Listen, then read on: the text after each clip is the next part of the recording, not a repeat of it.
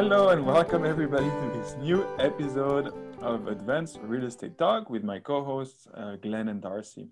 Today we will be discussing boundaries, saying no, and real estate is a business of relationships, so there is a lot of we think it's a relevant topic, and we will dive into it today.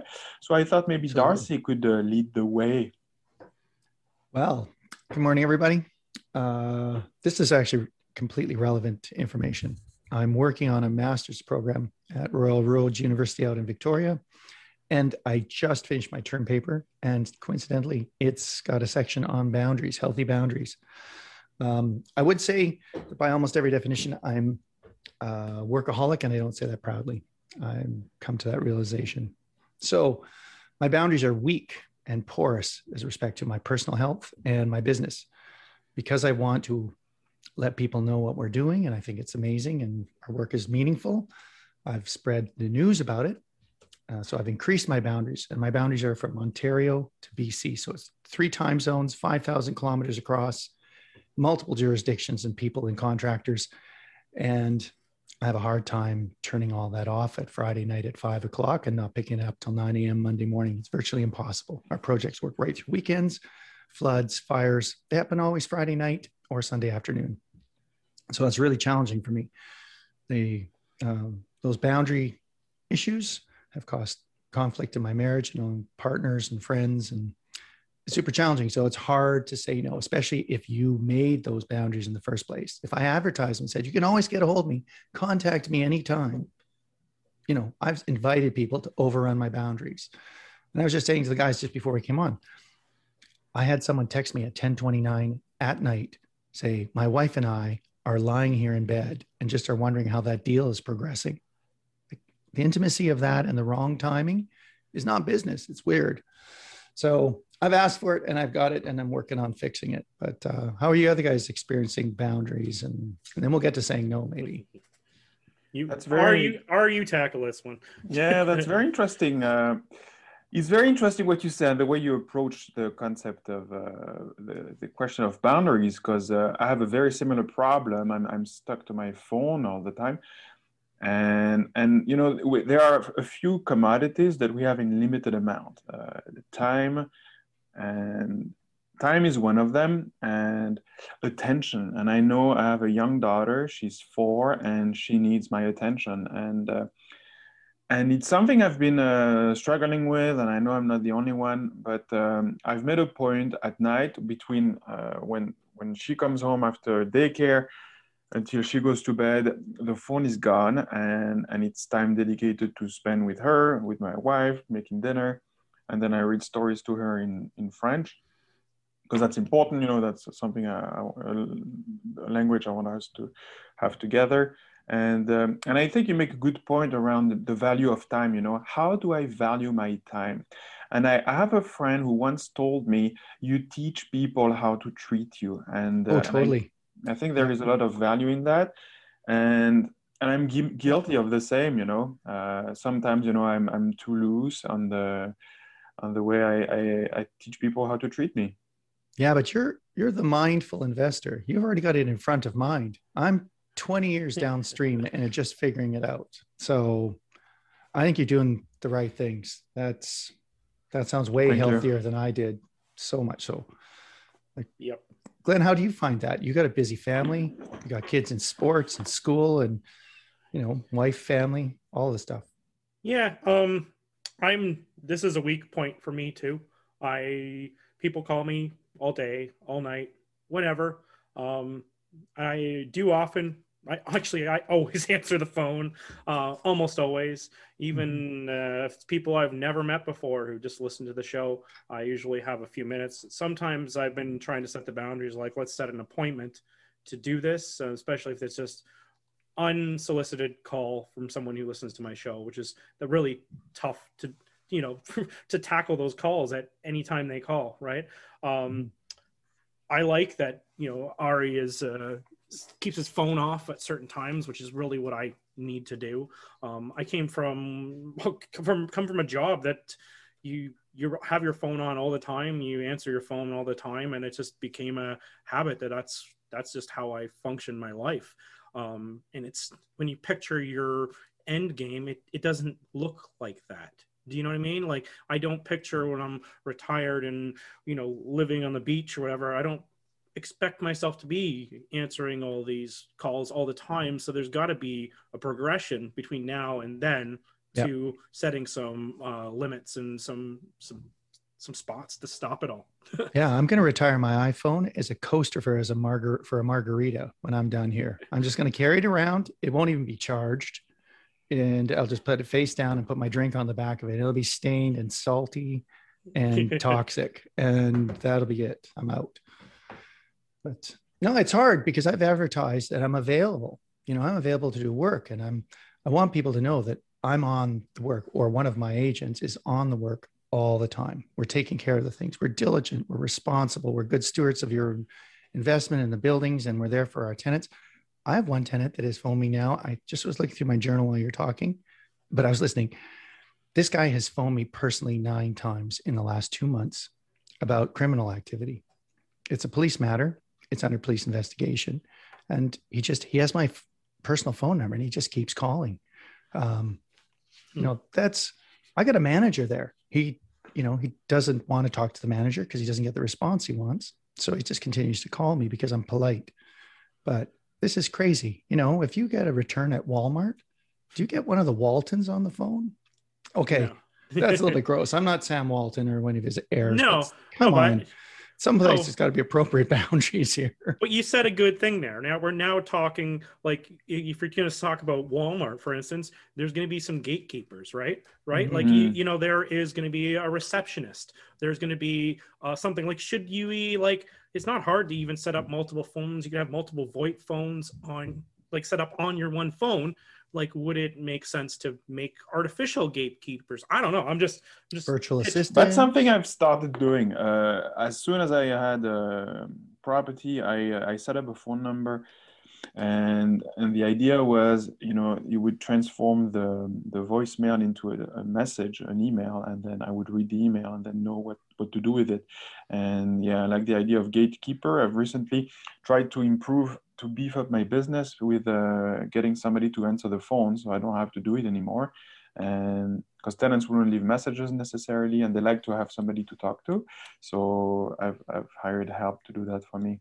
And then the person, I've told her, unless it's an emergency, contact me between this time and this time, because I can't help it. In the morning, I'd like to have time to do certain tasks that demand focus, that are high level tasks, and I'd like to do property management more in the afternoon, where I'm less focused, I have less attention, I'm more tired usually.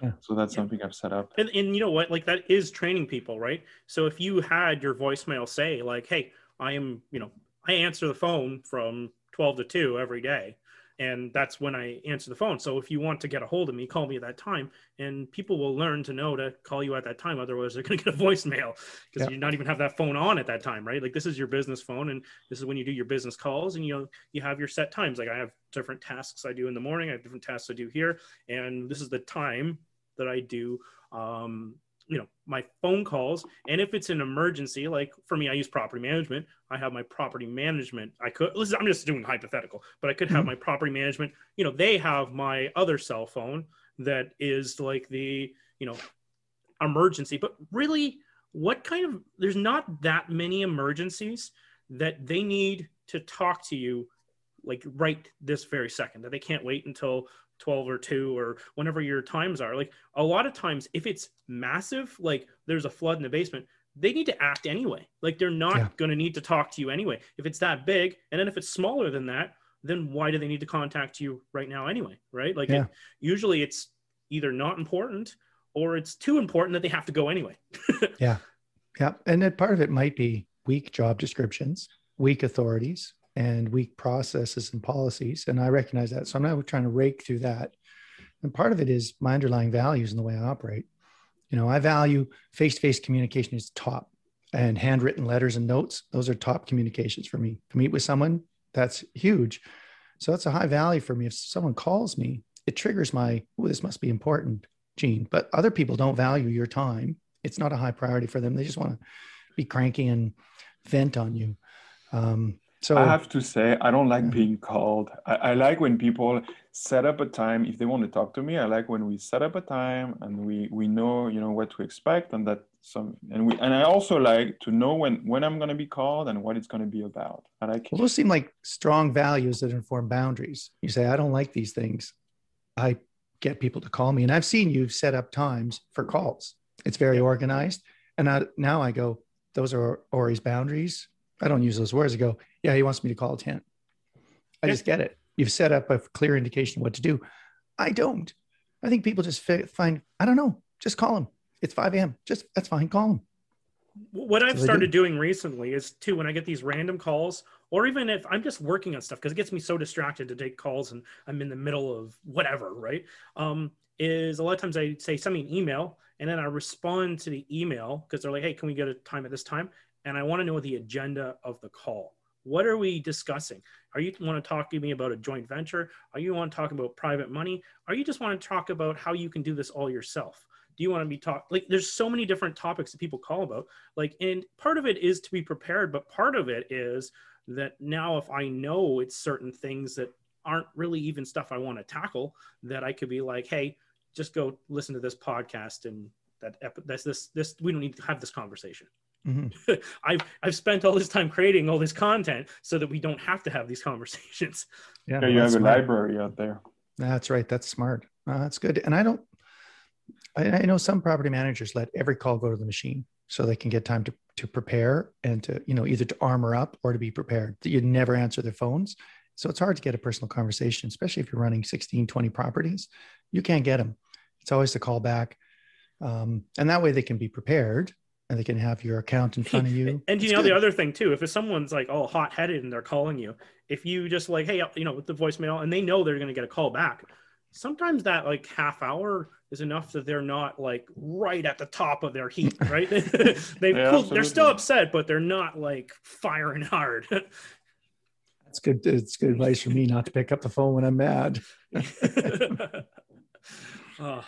And also, when we talk about boundaries, it also makes me think of, when you decide certain criteria when you buy property, and not diverge from those criteria, and also when you engage in a project, stick to that project, not get sidetracked and to try and do something else. And I know this is so I have a mentor, and this is something my mentor really insists on. He insists on focus, and when I focus on my core business and not get distracted, not think, oh, I'm going to start this new side hustle.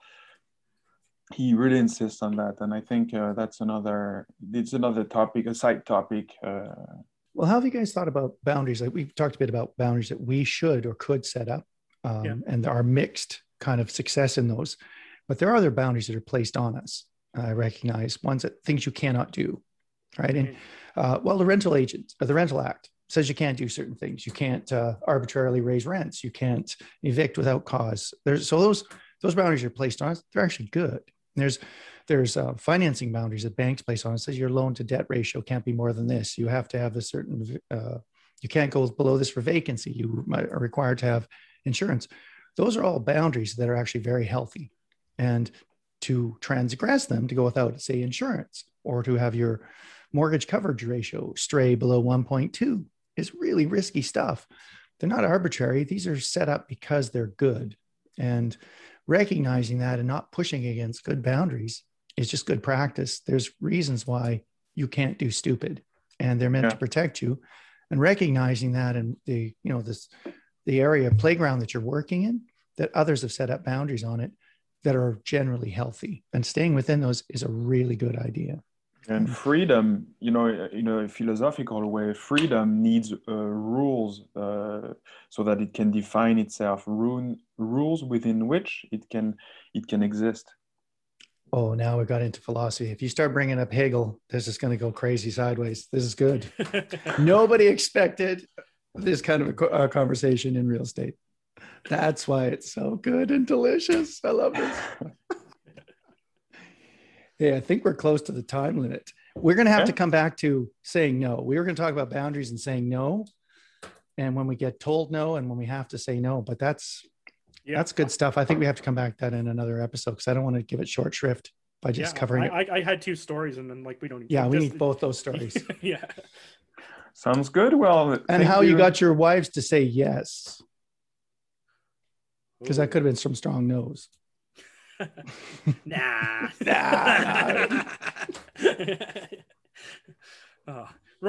Reel us in, Ari.